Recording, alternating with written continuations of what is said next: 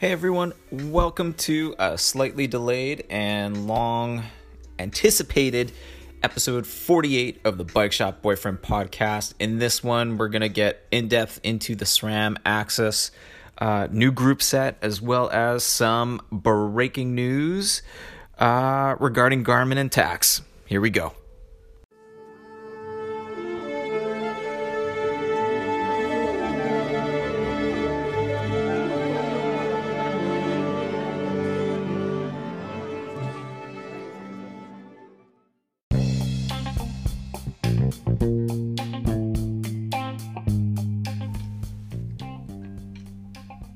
Hey listeners of the podcast, sorry I've been away for a little bit. I was fighting a bit of a weird cold, felt fatigued, congestion, all that fun stuff, and didn't really have the juice to make a podcast episode last week. So, but you know what? Good things come to those who wait, because in the last week or so, this is going to be I think a humdinger, as we call it in the industry, podcast episode, and I hope you really do enjoy it. We're going to get in depth into the Smart Axis group set launch. What does that mean for bike shops? What does that mean for you as potential riders? And also, too, some breaking news regarding Garmin and Tacx.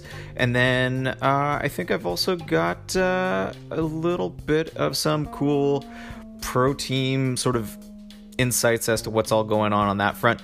It's going to be a great episode. Hopefully it brings you some value. If you like what you hear, great. Do leave me a ranking. And also just a big shout out to everyone who is listening. Thank you so much.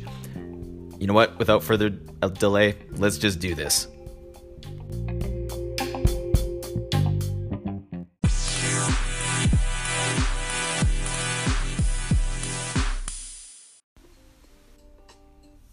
So SRAM, one of the big three component manufacturers within the bicycle industry, the other two being Shimano as well as Campagnolo, and with Shimano being the giant of the bunch with quite a substantial amount of market share.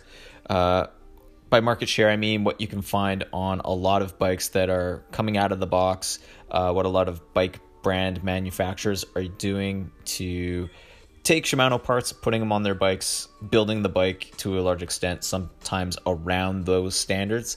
SRAM would be number two in many respects, with Campagnolo following in third. But the fun, exciting part is that this new group set that SRAM has unveiled, known as SRAM Axis, it's going to be available in both a road as well as a mountain bike group set. Both are going to be wireless, and both are going to be using 12-speed cassettes. So it's going to be quite a bit of info to sort of dig through here, and let's just get right into it. On the mountain bike side of it, most people think I'm only roadie, but no, we're going to talk about the blight that is flat bar bikes. And I only say that jokingly, of course, just because I don't ride mountain bikes at all. It's not my strength. It's not my interest. I don't do it. So, but I do sell them, and I do have an interest in the design and technology going into mountain bikes. SRAM Eagle Access is the new wireless version that is coming to mountain bikes. Now, SRAM have actually redesigned the actual shifter as well as rear derailleur, and Eagle Axis is what it's being called. But let's first talk about how these two components interact with one another and you, the rider. This is truly important.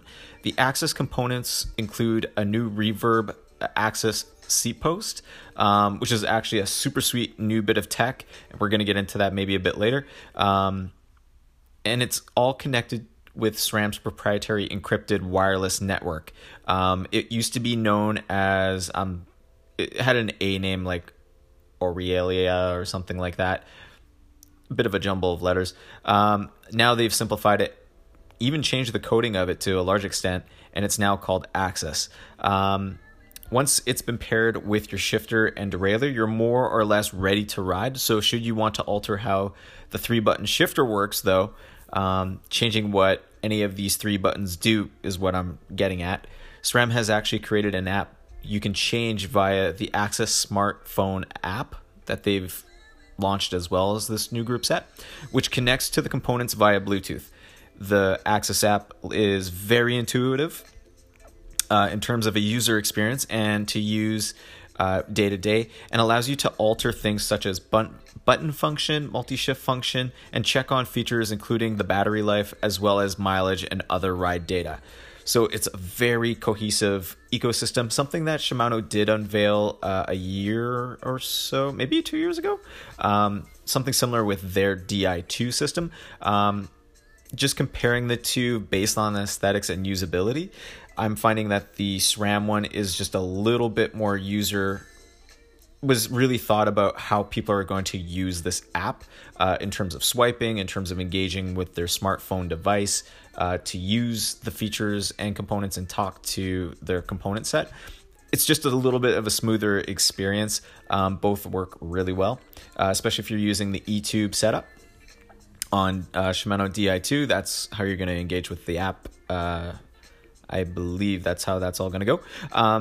Next up is the Axis itself, is more of the name of the ecosystem that SRAM has created here as the app itself. Axis is really almost talking more about the app central hub feature of what SRAM's trying to do here. But it also sort of creates a bigger scope as well that SRAM's going to be doing in the future, and it sort of gives them a little bit of insight as to what the company is going to do. The first up that I think is really, really exciting for a lot of riders is that SRAM's Quark TireWiz tire pressure gauge that is remote. It threads right onto your tire valves and actually can measure what the loss of PSI is and actually transmit that to a head unit live while you're riding. And also it just sort of makes it into a more cohesive ecosystem. There's no other thing you have to plug it into. It's all part and parcel. All of which I find super, super exciting going forward with this new group set launch. The new SRAM Eagle shifter does look substantially different than a traditional cable-based shifter. With some futuristic form factors going on here, it does actually have 3 buttons instead of the 2 paddles mechanical shifters normally have. There is a single paddle on the front of the shifter, which rocks on a central pivot from all accounts here. Sits over the 2 buttons that actually lets you shift up and down the gears by pushing on the top or bottom half of that paddle. So that's buttons 1 and 2. SRAM has then included a 3rd button on the back of the shifter, which can easily be actuated with your index finger. So that's, I guess, the one facing forward for a lot of people. And this has actually been very popular in the testing phase and prototyping phase that they've kept it in. Riders like legendary Nino Schurter, who is apparently said to have used it constantly when he's been doing sprints in his races and training rides. And then the front 2 buttons require a different amount of force to depress them, giving each of them a unique feel. So you definitely know which button you're going to be shifting based on tactility. And then if you don't care for the configuration that comes out of the box and factory settings, as mentioned before, you can switch it to the preference, to your rider preference in the Axis app. The reason for the implementation of the app was to remove the friction for the rider and possible technophobes. I've worked with too many of them. A certain John comes to mind, by the way. Shout out to my man John on the East Coast. So they could set up the buttons without the need of software, junction boxes, or other paraphernalia. That's a bit of a shot across the bow towards Shimano, because before you had to take your Di2 system, change out one of the boxes from the D-Fly to the eTube setup, and that was like a bit of a cost in terms of having to do all that, and so that eTube can actually transmit a signal to the app itself. So that's a huge plus minus, I would have to say, and plus in the SRAM column there. The whole shifter itself is going to be powered by a 2032 coin battery and reported to last a couple of years of frequent shifting. So you won't have to really replace it all that often. However, this is a big however for a lot of Canadians. Cold weather will affect the electronics. It affects all electronics, so keep in mind cold weather applications of this new group set. So get excited, but just keep in mind, try not to use it in the cold. It will diminish your battery life. One thing that I'm seeing here is the new derailleur going with it. So being wireless, it does have a slightly changed form factor. However, the SRAM Access derailleur does look a lot like a regular Eagle unit. However, the battery attached to this, like, you got to sort of keep that in mind. But even without the addition of the battery, there's actually a few standout design features that I really took off from it. There's more of a futuristic, overall kind of sleek but angular look to it, and it's actually, I think, aesthetically pleasing. And I think it matches a lot of the dual suspension hardtail bikes that are out there for mountain bike. Things are kind of getting a little bit angular in terms of tube shapes, aluminum, both, and composite. So yeah, I think it's actually going to fit the design of a lot more brands' bikes than the sleekness of what's going on. The battery itself can be whipped off the derailleur pretty easily, and it's held in place with a single clip. And SRAM claims that it just takes about an hour or so to charge up, but it delivers from that single charge approximately 25 hours of ride time. That means consistent shifting over the course of 25 hours. So if you like to stick in one gear, great. If you are shifting on the frequent, you got about 25 hours of ride time to sort of play around. So that's a great little summary there. How does it compare to Shimano? Okay, I'm reading off my notes here, by the way. One of the major downsides with me when it comes to Shimano's ecosystem was the complications of routing wires and stowing a battery. It can be a very fiddly experience, having seen it in my experience, as well as folks and riders that have traveled with their bikes. And of course, Di2, for whatever reason, there's some frame sizes that it just will not work in, and I'm thinking of the smaller frame sizes. Some hardtail bikes are just too small to actually handle Di2 without some major compromises in integration, stowability, and just full-on execution of a wireless system. There's a lot of riders who are powerhouses, but due to their bike fit, they kind of get like the jankiest of Di2 setups because there's nowhere to hide a battery. There's nowhere to hide possible wires and cables just due to the integration, internal routing of some of these frames. It's just too small. Additionally, sometimes the wires themselves are too small to actually fit some of the larger frames. So it's never a win-win situation.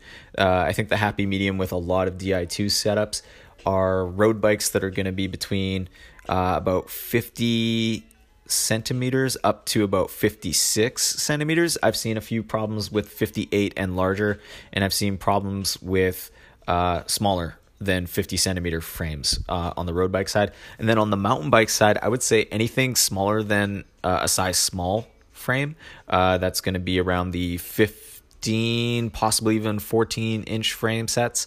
And then anything above, I would say about a 21-inch frame. Thereabouts. I've seen a few problems happen with those, but actually, weirdly enough, the cables on that tend to be just long enough for those bigger frames. But yeah, so anything bigger than that, like, I find Shimano really hits the sweet spot of the democracy and majority of frame sizes out there. So just take that for what it's worth. And with wireless, I still find it shocking that Di2 is incredibly, for something that's wireless, how many wires actually remain with a Di2 setup. It's kind of ridiculous. Why is it called wireless when the fact that there's still wires going to batteries, to the actual components, and having to hide stuff with cables or with actual wires? It's kind of silly. It just doubles as a cable in a lot of ways.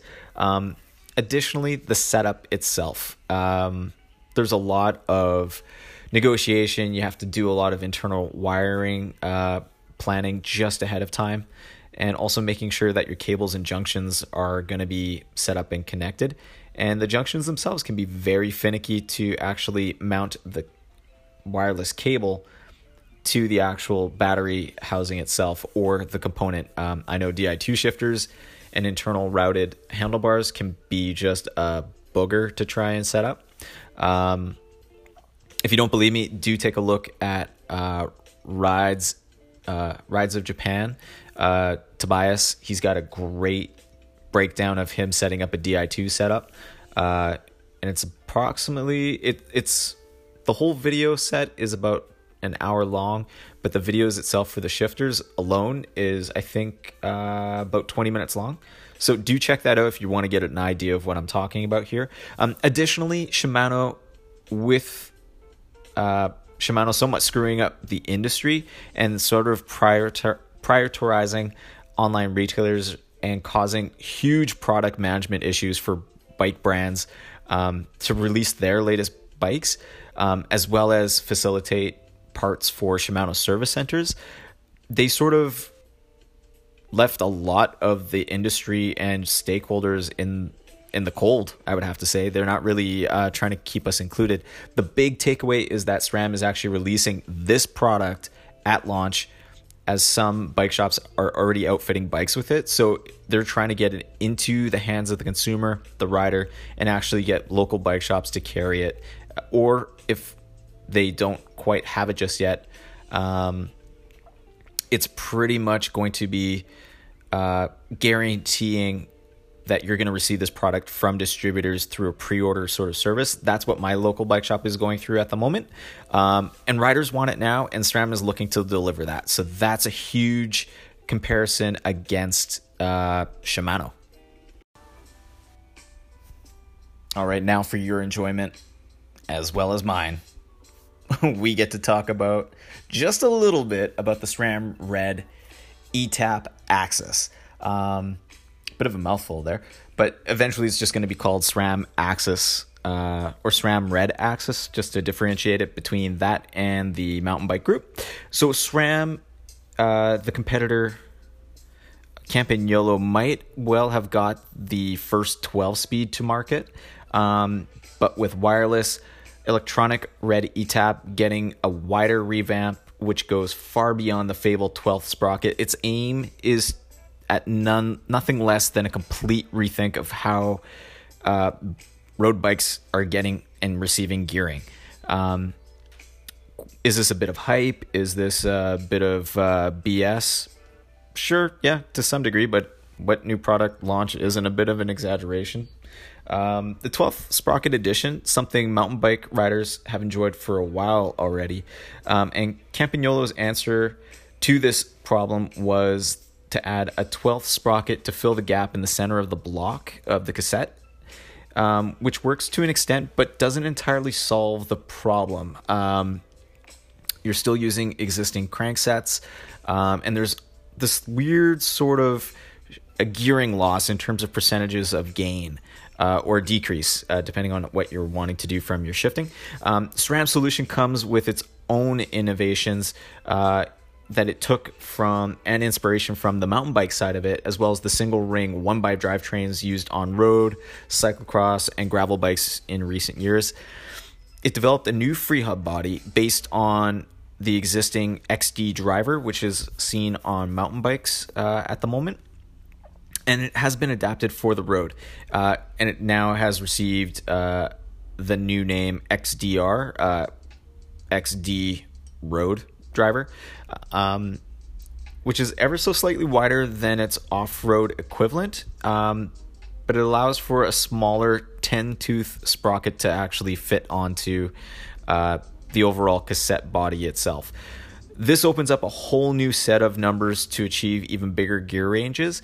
For example, a 1026, a 1028, and a 1033 cassette are coming to launch right away and are available. And not only was it a cassette change of a 12th cog edition, but the cranksets have also changed. I kind of alluded to that. So there's now a 50-37, a 48-35, and a 46-33 tooth count for your double chain rings. And now these normally compact sounding crank sets may sound easy to turn, but what you actually get is a harder and easier gears at both ends of the spectrum across all combinations. So that's really going to help folks that are using the 1037, 1026 combination there, which would be your pro standard race gearing. The next one down or up, depending on how you're going to view that, would be maybe a 48-35, and that would be your mid compact, and using that with a 1028 cassette block.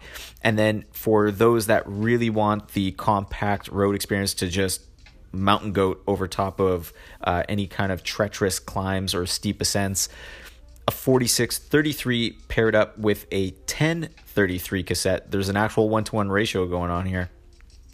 That's going to allow you to just coast up like an escalator at the mall, up any kind of incline that is causing you somewhat any problems to get up. And with those wider range of gears, you don't actually suffer the disruption cadences that we've seen in gear clusters past. There's actually a smooth progression of often just plus one tooth per shift or per cog per shift, if that all makes sense. So you're really only gaining one each time you're activating and throwing the lever to get across the cassette body. Now, I'll let you peruse the internet for the actual gear ratios and percentages, but the sweet spot gear is there if you are looking for it. Depending on your gear combinations, your ability, and how you plan to ride, that sweet spot gear does exist in this group set.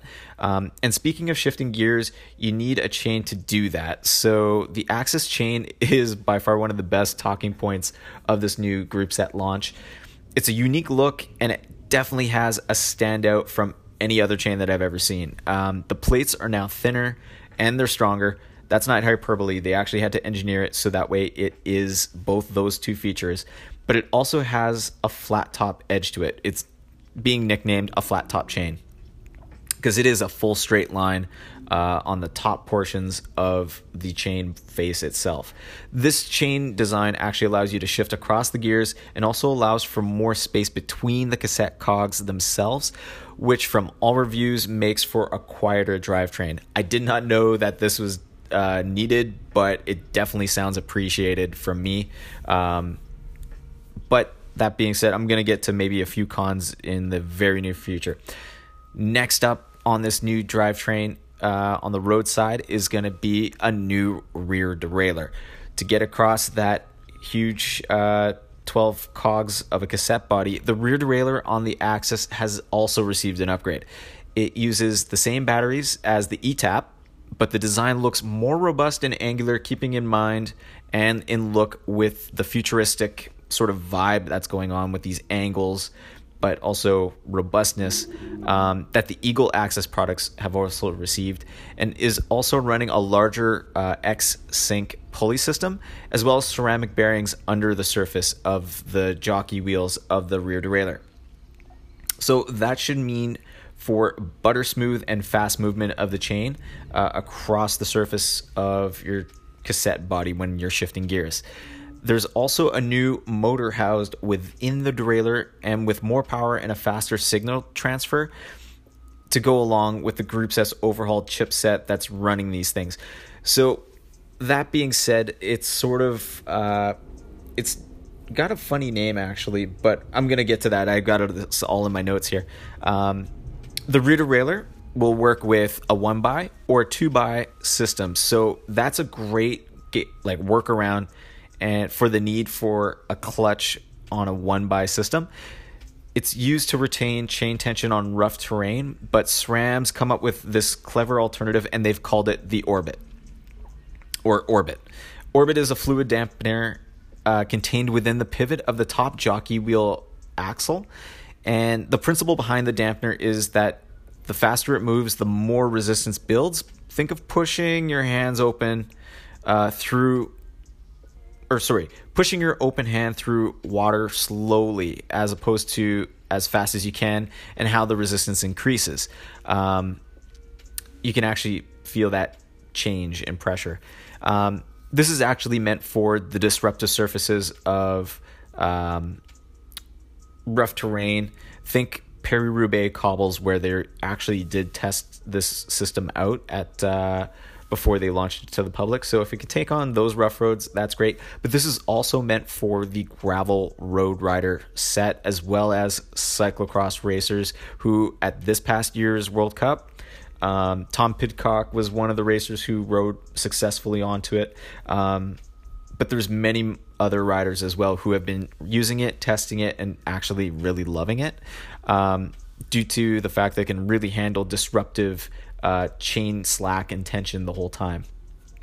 In a first for SRAM's electronic drivetrains, Red ETAP Axis will also be available in 1x and 2x formats, with no changes required aside from the chainring itself.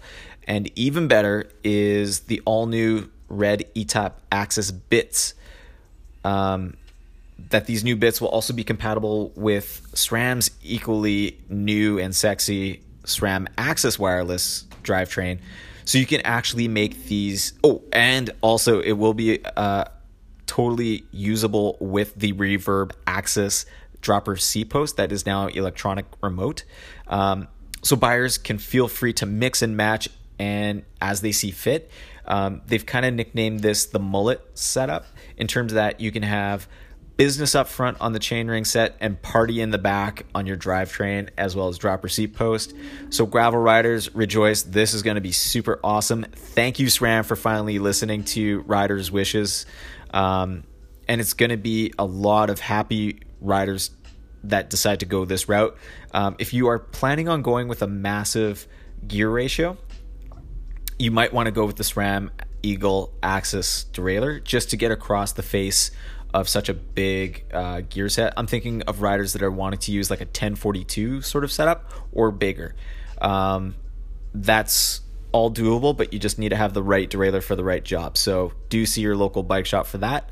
But also, this is just a fun little note here, is that there has been SRAM has also relocated the removable battery outboard on the front derailleur, so that way it is just ever so slightly, so that it actually provides better tire clearance now. Now, officially, SRAM has said that the new derailleur will handle tire sizes up to 40 millimeters wide, which means that there's invariably a little bit of wiggle room, actually, for riders that want to take a bit more risk with that acknowledgement of how much tire width you can fit behind the front derailleur there. So that's really great news for the gravel set.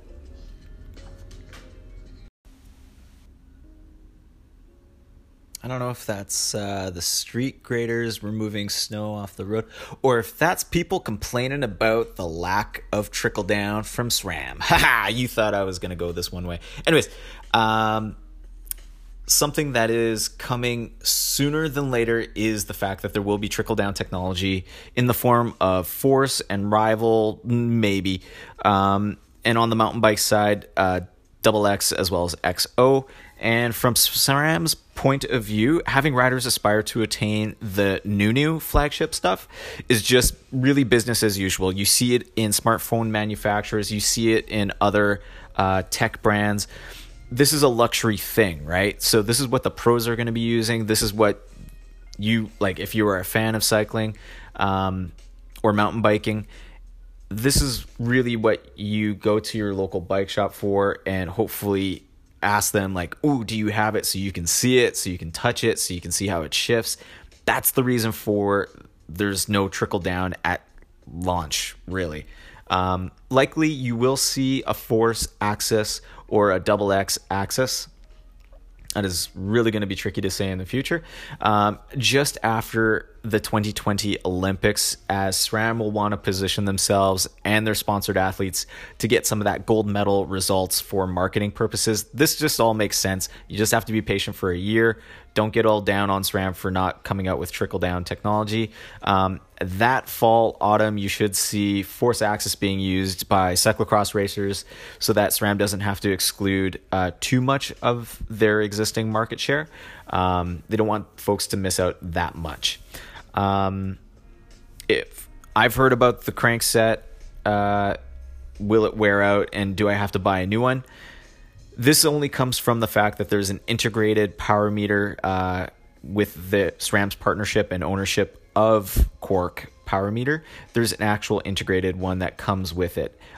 Yes, you will have to get a new one should you wear out the chainring.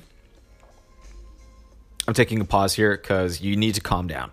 That does not mean that it's the end of the world. Just hear me out. If you go with a non-integrated power meter crankset, you will be able to replace the chain rings as they wear out as per usual. But why not on the integrated power meter one? On Quarq's side of it, and this is actually from the press release, from Quarq, it is partly due to controlling the quality and eliminating power drift in the integrated design so that riders know that it is physiological changes and not power meter changes that are happening. This is from the CEO of Quarq. Now, will that be a deal breaker? I think maybe not. If nothing else, it sure provides a lot of motivation to keep the drivetrain well maintained, clean, and properly lubricated. This sort of gets back to my chain being quiet in my previous segment there. But on a bright spot on this subject, given the 1x chain rings generally wear out a lot faster than 2x setups, those will be separate from the power meter itself. So that is very good news for cyclocross racers, gravel riders who are using 1x setups. So keep that in mind and all that. But otherwise, I think it looks really sexy. Pricing, because this is an audio document and because mostly I don't want to change the clip every time there is a price change, by the way, I'd recommend emailing your local bike shop or swinging by and asking how much it would be. In Canada, there is a pre-sale going on and full distribution taking place, so there might be incentives to get in on it early. I already know that some of the product is available to order in, so do ask your local bike shop if you're in Canada. In the US, I believe they already have it, and Europe markets do have it as well. So do look into that if you are in the market for this new group set. What does this mean for bike shops? You know what? Take a breather. Gonna have some tea. Some tasty tea here. Sip, sip. That cold is still somewhat messing with the back of my throat. Or it's just the dry air in my apartment, really. But what does this mean for bike shops? All right, so I sort of touched upon it earlier with SRAM and Shimano, but SRAM is getting their product management together to expedite these new group sets to bike manufacturers and, most importantly, on my side of it, local bike shops. It isn't only SRAM, it is also Zipp.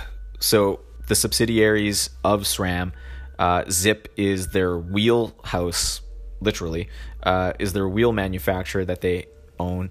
And they are making the 12-speed XDR hubs, getting other wheel manufacturers on board as well to support this new standard, if not just a free hub change that is going to be readily available from SRAM. This early 2019 release also means that 2020 bikes are going to be able to deal with the bottom bracket that this new group set, chainring, and crankset actually is going to be allowing for. But this isn't the fact that it's a new bottom bracket, it's the fact that they've created a new bottom bracket to actually fit more and more bikes, so that way bike manufacturers can use existing standards and allowances that they already have, install this new bottom bracket, and boom, the crankset is going to work. You don't need the adapter, you don't need the spacer, it's just good to go.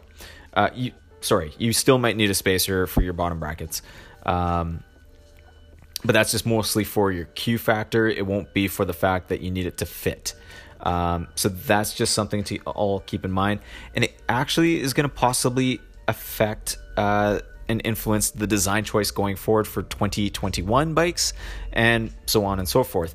This land grab move is definitely going to hurt Shimano, especially if they don't get their supply chain woes figured out and expect to counter SRAM's Axis Wireless philosophy with their own proprietary wireless Di2 setup in either, you'll see it on the roadside, likely a soft unveil, I would almost call it, at this year's Tour de France, as riders and sponsored athletes get ready for the Olympic year.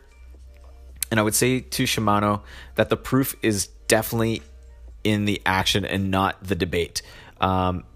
Go wireless, Shimano. We just want to see you execute an amazing product in a wireless format that does not have these little junction cables that need to be connected to a battery power source. That's just dank. Don't do it. Make something wireless, make it self-contained. We want to see what you can do to compete against SRAM. SRAM have made this hot new sexy group set. Just do it. And my biggest thing is whoever executes and delivers in this space is going to be very well placed for when direct drivetrains come along. Not to sound the death knell or be the canary in the coal mine, but we are looking further and further down the road here, and the design of bikes and Ceramic Speed did come out with that very viral direct drivetrain. I think it was last year. It feels like last year. And that actually got a lot of bike manufacturer design folks excited about designing bikes around that sort of ethos and system. They're just waiting for one of these big players to actually get there first. Because once that happens, either it's going to be SRAM, Campagnolo, or Shimano. If they go with that more direct drive system, it's kind of game over for everyone else, because then it's going to become a standardized feature. And then they get to dictate terms, bottom brackets. They get to dictate what wheels get to be used, like in terms of free hub bodies, or even just shifting purposes, the ecosystem of the signal. Whoever gets there first wins. And I think that SRAM have just taken the lead in this particular future prognostication. So that's just a prediction on my part. And while Shimano remains the leading component manufacturer today, in terms of market share, yes, I totally get it. But the ice is beginning to thin and cracks can be heard underneath from where Shimano currently places itself. If they don't get their Shimano shit together, I would have to say, SRAM is definitely on the rise and going to definitely pass them if this keeps up in the next year or two. I know that Trek and Giant have both re-released their existing 2019 product lineup with SRAM Axis on their models just to fulfill market share for their respective products. And I know Specialized wants to get on this as well. So that all being said, Shimano's looking very precarious, and that ice is beginning to thin. Yay!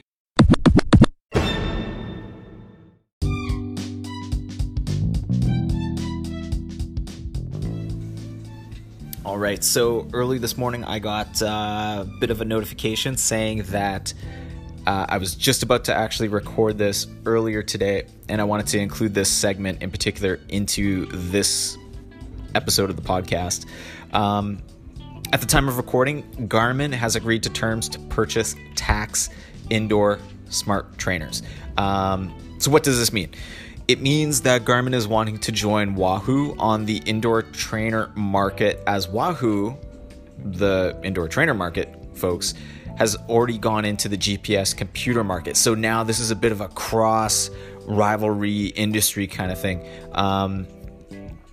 This is very exciting for, I would have to say, folks who use indoor riders as well as future outdoor riders who use Wahoo or Garmin products to justify the metrics that they're putting out on their bikes. It'll make for some interesting competition for the indoor trainers themselves, however. For features, you're going to see some new stuff. You're going to see expanded things, both on the Tacx and Wahoo side of things, but also the innovation and novelty factor. I already know that Tacx has the Smart Ride feel that shakes your bike just ever so gently as you are riding your bike. Especially when you have it paired to either the Tacx app or the Zwift app, depending on what you're riding on virtually, it will start shaking your bike if it's a gravel road, if it's a few bumps in the road, etc., if it's cobbles, etc. If it's smooth, it doesn't really shake. Excuse me. But yeah, it sort of gives you an idea of what to maybe expect coming from also Wahoo. Just keep that in mind.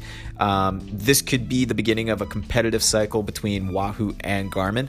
Don't forget that Wahoo late last year is collaborating with Pioneer on their power meters, and Garmin does already have Vector power pedals. So this is just more of accumulating of resources for a potential arms race of tech coming to bicycle accessories as well as other platforms to ride. So do keep this all in mind.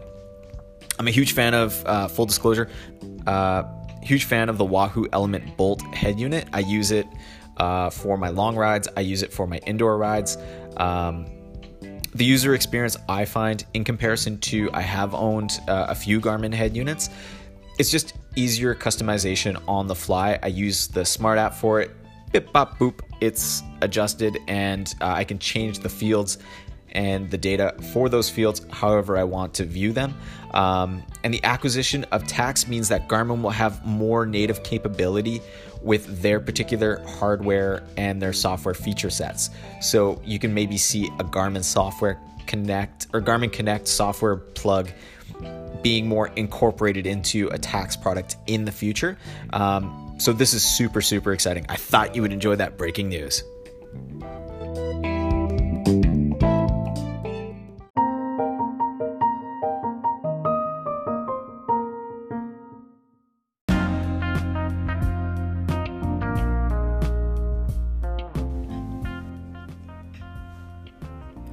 So I'm coming to realize actually that this particular episode is very, very tech heavy, and I guess to continue that trend, the World Tour is actually of road cycling is doing something very interesting in terms of speeding up wheel changes with the use of Formula One techniques. That's Formula One car techniques of using power tools to unthread the through axle. What does this mean? It means that the stodgy QR standard is going to be relegated to what keeps the bikes on top of team vehicles, and also for time trial bikes for the time being. But even that is going to get an asterisk, because including this particular year, 2019 year, as well as the 2020 Olympic year, this is going to be a huge thing in cycling industry. I can't stress this enough. You're going to expect to see more time trial bikes get disc brakes, and the UCI accommodating all of this and making designs of all bikes more sleek. So the fact that they're using, the World Tour teams, I should say, they're using more disc brakes now in their actual stable, and riders are using them more and more. They're going to be using these power tools, handheld, wireless, to quickly change out wheels. And they've said that they've gone from the previous 2 minutes it took them to bring out a multi-tool or an Allen key, unthread it using this handheld bit of device. Took them 2 minutes or so to change out a wheel and get going. Now with the use of a power wheel in terms of changing out a wheel, they're getting under a minute. So that is huge actually for a lot of riders, especially for, and case in point was Mark Cavendish. He had a flat. They changed out using this wireless drill with a particular Allen key head to it. Bing, boom, they switched it out and they did it in less than 30 seconds. Mark was able to get back onto the back of the peloton and actually contest for the win. He, I think, finished third or fourth actually for that particular sprint. I could be wrong, could be fifth, but he was definitely a top 5 finish without winning. So you're going to be seeing that. Next up, you're also the Spring Classics. During the Spring Classics, you do see a few new sort of whispers of new tech coming out, and it is so close, and I can't wait for that. But this is actually going to be the last segment of this week's episode. I've jibber-jabbered on long enough, but there's some new products coming into the shop regularly. I love this time of year. New releases, new helmets. Actually, I can say this, new Camelback Podium water bottles they got a new shape, they got a new slight form factor, just the same great product that they just honed the design of the actual bite valve itself is very interesting. And I hope to tell you more about that kind of product, but that just gives you some insight as to what's all going on. It was a huge week in total from the bike industry, and I hope that you stay tuned. Go for a ride on your bike in the meantime. If you've got questions, comments, or topics you'd like me to touch upon, I'd love to hear from you. Let me know in the comments below or leave a message via Anchor. That's how this podcast gets made. I can't thank them enough. They do great work. They recently got acquired by Spotify. So hello to all the Spotify listeners. Hopefully the synergy and use Anchor now being owned by Spotify, hopefully that's going to open up a whole new avenue of listening opportunities, podcasting opportunities for the Bike Shop Boyfriend podcast. In any respect, I really hope that this starts a conversation between yourself and me. Love to hear from you. Until the next episode, riders, we'll hear from you soon. I love you. And yeah, enjoy your day. Cheers.